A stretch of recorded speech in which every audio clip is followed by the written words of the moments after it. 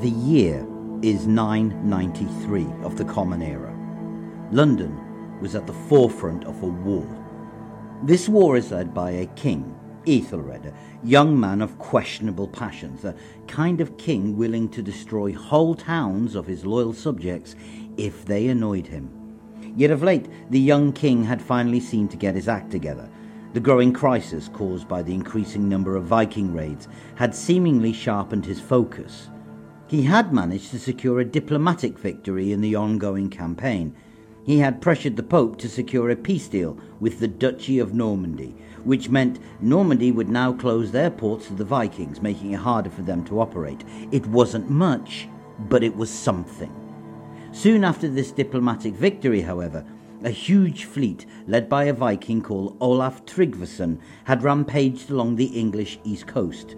This had culminated at a place called Malden, where the army of Essex had been annihilated and the southeast coast was left exposed. In the face of this, the new Archbishop of Canterbury had advised the English pay a Danegeld to buy some time.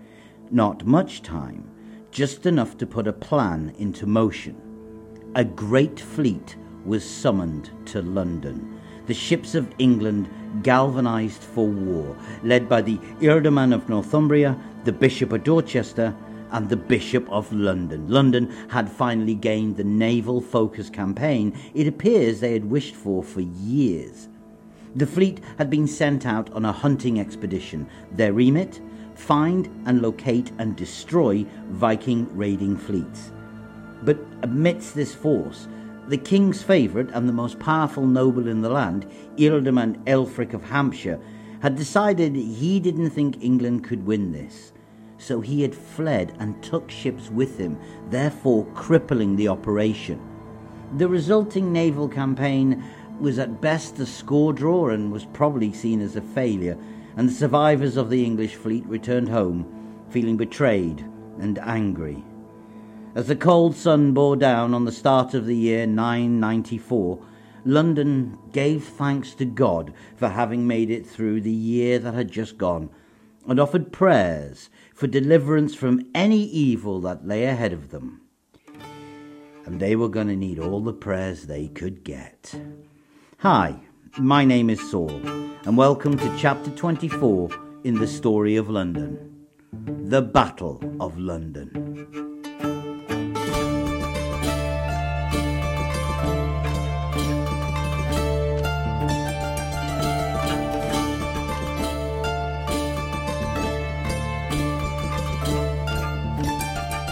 It's easy to imagine that the nation of England at this point seemed determined to confound and frustrate the residents of London. One can only imagine the reaction as the news arrived that Aelfric would be unpunished for having gone missing with his ships the year before. A great witan was held, the good and the great of England attended, and Aelfric, the Ealdorman of Hampshire, remained in position as the Ealdorman of Hampshire. Now, while removing an ealdorman was a staggeringly rare event, and historians of the Anglo-Saxon age would no doubt reassure us that such things should not be expected, we can only imagine that the residents of London would have been seething in bitterness at this news. Their ships had put to sea led by their bishop. They'd allowed this Ealdorman advised them to not attack a prone Viking fleet because it was late in the day. They could have attacked. They should have attacked. They would have taken them by surprise. The Vikings would not have been able to flee, but no, that damn Aelfric had said it was too late in the day and they should rest, which gave him and his men a chance to escape during the night. And then someone had tipped off the Vikings, or maybe the Vikings had just seen Aelfric's ships sail past them. Whatever had happened, whatever the cause or excuse he gave, whatever the official explanation of the debacle, I can only think that the men of London were furious. And then to hear that Aelfric was not punished for this in any way, well, maybe he was not punished directly. We know that his eldest son was arrested on some unknown crime and was sentenced to be blinded. Blinding in this era was, well, as brutal as it sounds, and if not worse, and most men died from this process. Turns out Ælfric's eldest son died from being blinded. Maybe this placated the Londoners a little. Still, the Witan had caused some changes, but fundamentally the changes were that the cronies who surrounded the king were basically kicked out of office, and the old guard and their allies who had surrounded the king when he was young regained their positions of power. I mean, yeah, sure, these guys were only marginally less corrupt than the new guard, but at least they knew how to run things.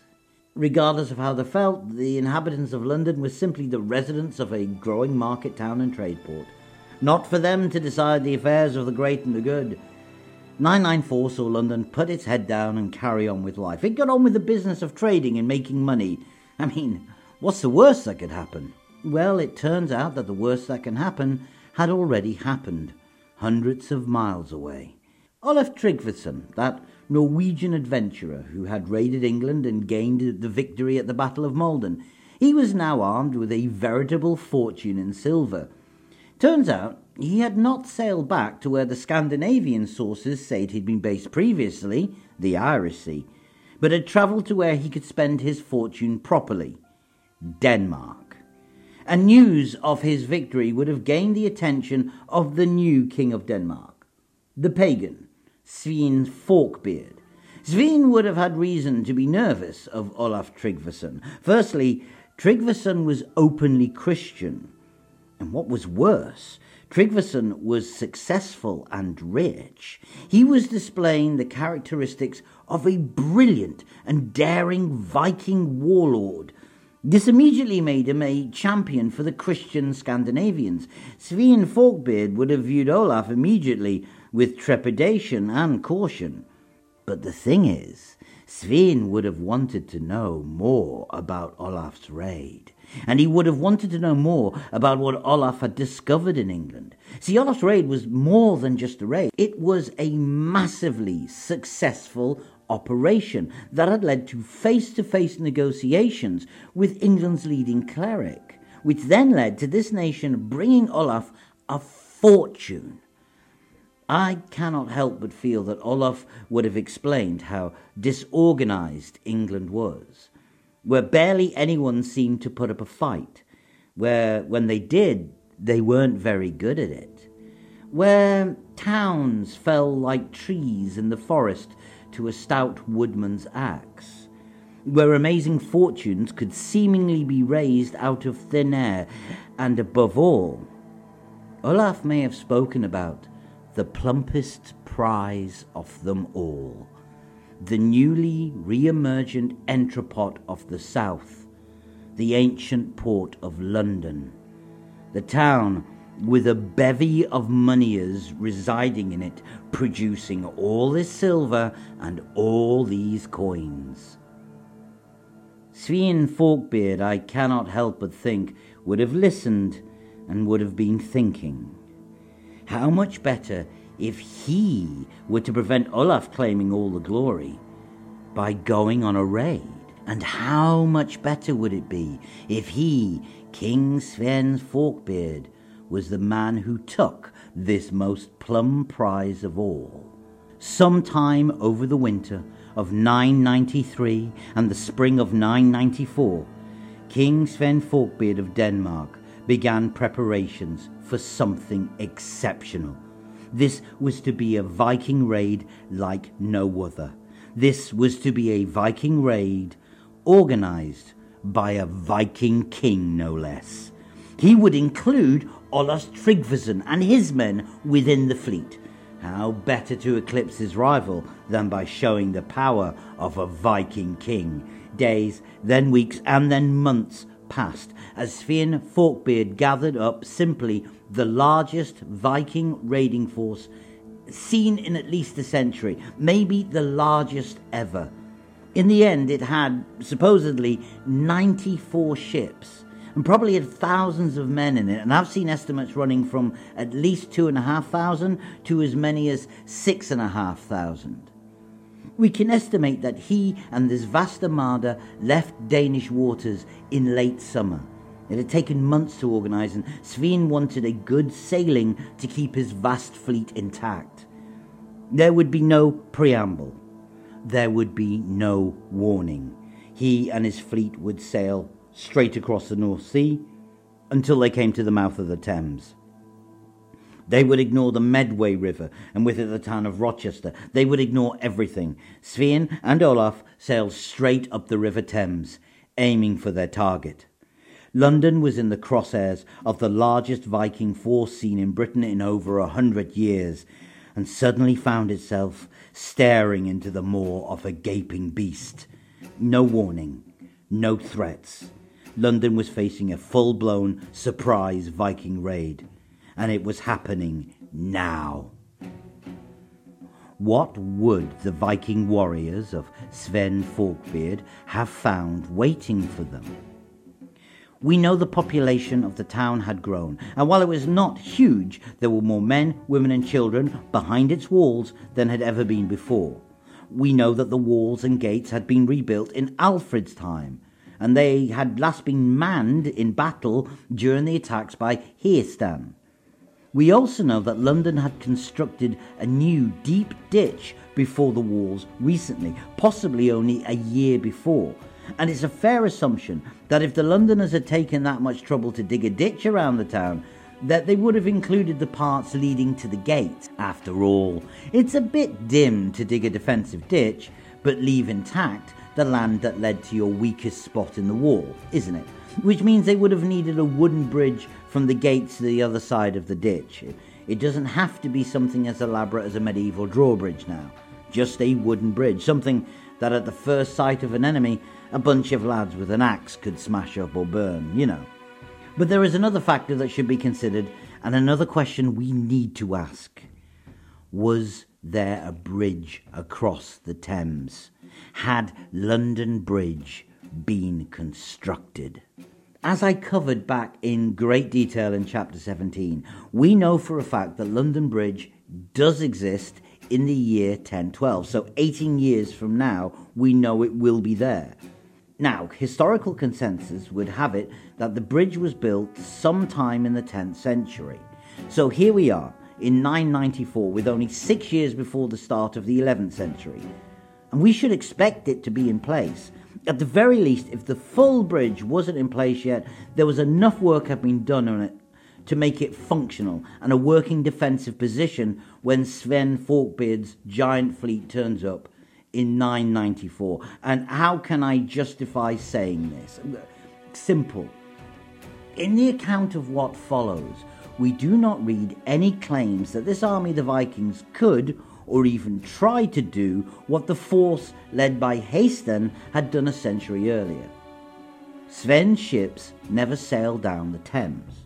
Understand, if there wasn't a bridge, there was literally nothing supposedly stopping this Viking fleet from attacking the London docks, nothing stopping them from engaging any London-based ships, nothing to impede them from falling on the monastery of Thorney Island, our Westminster Abbey, nothing at all blocking this vast armada from devastating all the way down river to Oxford.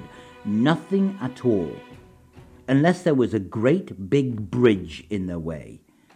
As I described all the way back in chapter 6, all Anglo-Saxon bridges were at heart anti-Viking speed bumps. London Bridge would have blocked the Thames to the Vikings.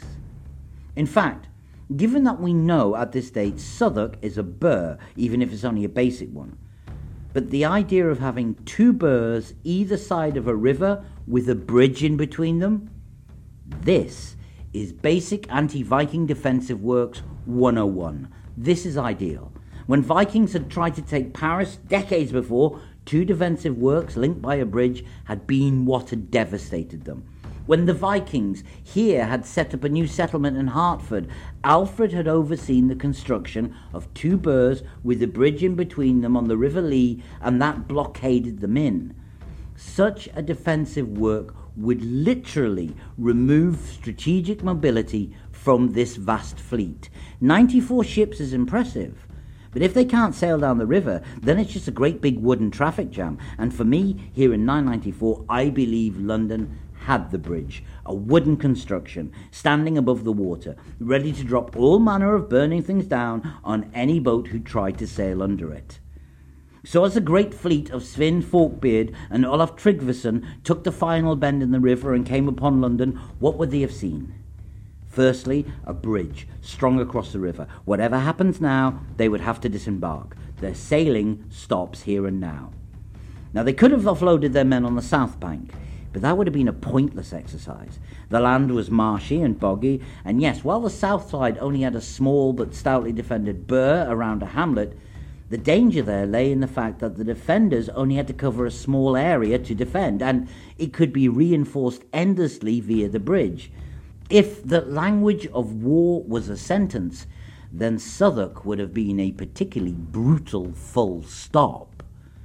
And to the right of this, a burh like no other, London. Thick, gigantic walls, built not by these people, not by the English, but by the Romans. They were ancient, solid and tough.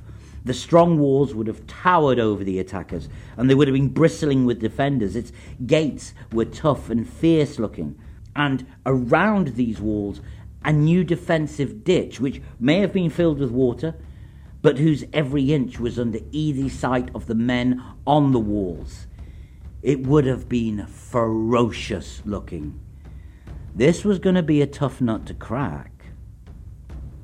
So even if Svein Forkbeard had turned up with this gigantic raiding force, even if he had thousands of men at his disposal, there is the hint here he had not properly planned this raid. I don't think, based on the numbers he brought, Svein underestimated how tough London would be. I just don't think he ever appreciated that old maxim of war, the one that says, a wolf knows many tricks, but a hedgehog only knows the one trick. It just happens to do it bloody well. Still, the Danish king would have had quite a bit to think about as his forces came upon London.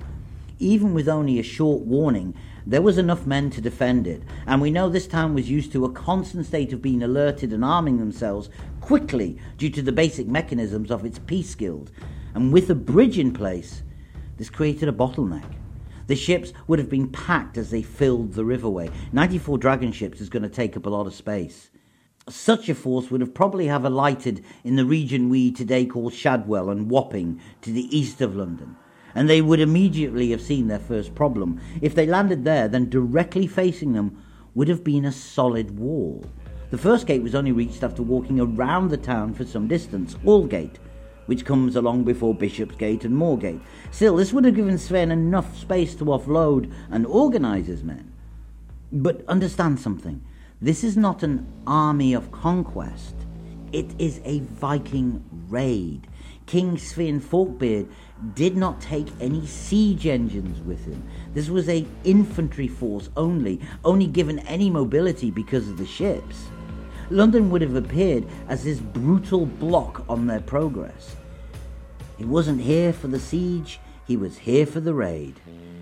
And they had to take it, and take it fast. And London, we do not read of any noble leading the defence of the city. So unless their bishop was there, and he may well have been, and don't forget this Bishop of London, we know had led Londoners into battle before. This was going to be mostly a defence of London by Londoners themselves. Those men on the walls and on the bridge were the fjord of London. It was its merchants and its craftsmen, its labourers and sailors and carpenters and butchers and clerks and stevedores and farmers, the London sin themselves, facing the most ferocious force of Vikings seen in generations. The date was September the 8th, the year 994, and the first true Battle of London began. Unfortunately, our only account of this battle is tantalizingly brief, but it is packed with details. So the Anglo-Saxon Chronicles says the following. Quote, "This year came Anlaf and Sven to London on the Nativity of St. Mary with 94 ships, and they closely besieged the city, and would fain have set it on fire, but they sustained more harm and evil than they ever supposed that any citizens could inflict on them. The Holy Mother of God on that day in her mercy considered the citizens and ridded them of their enemies." Unquote. So yeah, spoiler alert, London wins. But I look at that description and I see we get a hint of how they won. The opening descriptor says, quote, "They closely besieged the city," unquote, which suggests the Vikings got right up to the walls and gates. In other words, Svein Forkbeard ordered an attack, straight up. And they sound like they went after the weak points, which would have been either A, the gates, or B, the bridge. Remember, if there was a bridge, and if the Vikings took it out, they could use their fleet to expand their operations. And in the same sentence, the Anglo-Saxon Chronicles said the Vikings, quote, "would fain have set it on fire," unquote. And that phrase stands out to me. They wanted to burn the place. For me, the "would fain have wanted to set it on fire" suggests that their offensive should have been focused on the river as much as the land. I mean, let's face it, it's easier to set fire to a wooden bridge than to a stone wall, after all. And also consider what the Vikings' options to attack would have been. I mean, you have these tall stone walls covered in the enemy, and before them a new defensive ditch that may or may not be filled with water. You try and use scaling ladders. Even if you brought scaling ladders, these would have been easily rebuffed. This meant your options were to search for the gates, which, while not as elaborate as later medieval barbicans and so forth, would still have been the weakest parts of the wall, so therefore would have had countermeasures included, or you try and take out the bridge somehow. So would fain have set it on fire, for me, basically means we have only three options to explain that. Vikings without catapults were trying to throw flaming sticks over the giant walls.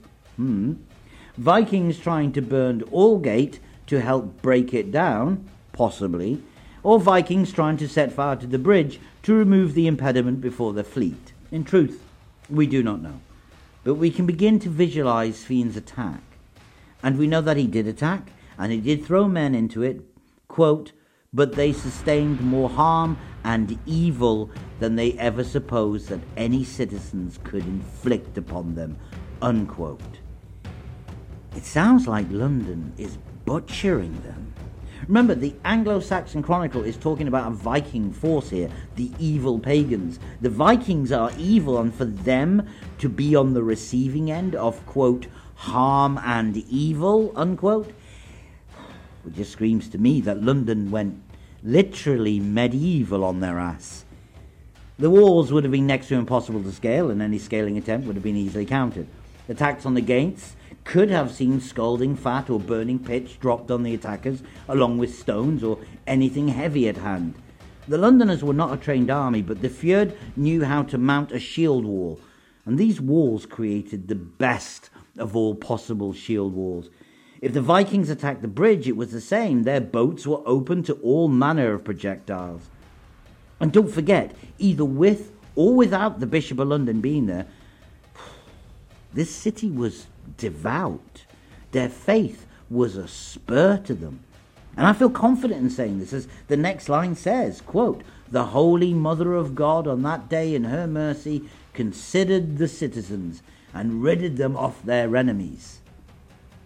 This battle simply appears to be a massive attack by Svein and his thousands of men that was met with brutal and ferocious resistance, and that this huge army of Vikings simply gave up. Which, by the way, would make sense. I mean, think about it. You turn up with a huge fleet intent on a massive smash and grab operation. First target turns out to be tough. Turns out to be bloody tough. You throw your men at it and they get hurt. Men die. Men are being injured. It doesn't have to be many. It may not have been many. We have to remain skeptical even of the Anglo-Saxon Chronicle. But The impression we get is that Svein Forkbeard enlists this huge raiding force upon the first target of his smash and grab raid, the Burgh of London, and there they met a religiously devout, fierce and defiant population who were more than happy to defend their home with bloody and savage resolve. These were not timid farmers. These guys were not going to surrender without one hell of a fight. And why should Svein fight? This was supposed to be a raid like Olaf Tryggvason's. Smash and grab and make much money. If he threw wave after wave into his attack, it would have just depleted his forces. This was making him look bad in front of his men. Sod this, the rest of the country had plenty of places that didn't have great big bloody Roman walls around them. And the rest of the country wasn't a bleeding death trap like London was. Svein Forkbeard probably realised this nut was too hard to crack and ordered his men back on their ships and straight back down the Thames. And this they did, seemingly furious at what they had experienced in London. And I get this impression because the Anglo-Saxon Chronicle then says the great army of Svein Forkbeard left London and that, quote, thence they advanced and wrought the greatest evil that ever any army could do in burning and plundering and manslaughter, not only on the sea coast in Essex, but in Kent and in Sussex and in Hampshire, unquote. England was burning. Across the south of the country, the army of Svein Forkbeard pillaged and despoiled and plundered and inflicted death and enslavement, rapine and more. But London had stood. London had held. London had won. And while we have no account, and thus we really have no idea how the town, this emergent city, would have responded to this victory, we can imagine a few responses. I mean, maybe they fell to their knees and gave thanks to the Lord Jesus and his Holy Mother Mary for deliverance, and then attended Mass in St. Paul's most devoutly and thanked St. Erkenbald for his intercession. Or maybe the grim-faced Fjord of London watched the Viking ships depart down the river and stoically considered the fate of the rest of the nation, and like some king of Rohan in a certain major feature film, whispered the words, "Thus it begins," and maintained their combat readiness and their watch in case the Vikings returned. Or maybe, like a bunch of London football fans, they took to the streets, singing and chanting, giving voice to a raucous celebration, crying out in exultation, in glory, in victory, "We have won!" Maybe it was a mix of all three. Why shouldn't it be? But London had faced the beast, and London had held. It had shown the nation that these Vikings could be defeated. It was now up to the rest of the nation to show the same character, but alas, they did not. And Svein raided and plundered to his heart's content, his men having somewhere along their raids gained horses, and, well, the only thing worse than a rampaging Viking army is a rampaging Viking army on horseback. And eventually it transpired, and the London Sin would have heard about this, that the new Archbishop of Canterbury had managed to negotiate peace with King Svein. England had agreed to pay off Svein Forkbeard, a huge payday, bigger than Olaf's, £16,000, a staggering amount. And as the winter fell upon the land, the army of Svein Forkbeard settled down on English soil as King Aethelred sent word out and the money was gathered up. And the residents of London, and above all its moneyers, would have seen huge amounts of freshly made coin produced just for this. But as the year ended, Aethelred, the king, who had shown he actually had some decent diplomatic chops, if not military ones, pulled off an absolute flanker. He actually did something which was, by all accounts at the time, pretty damn smart. You see, after his negotiations with Svein Forkbeard had finished, Aethelred began separate negotiations with Olaf Tryggvason, the Viking who had won at Malden, and who was a Christian.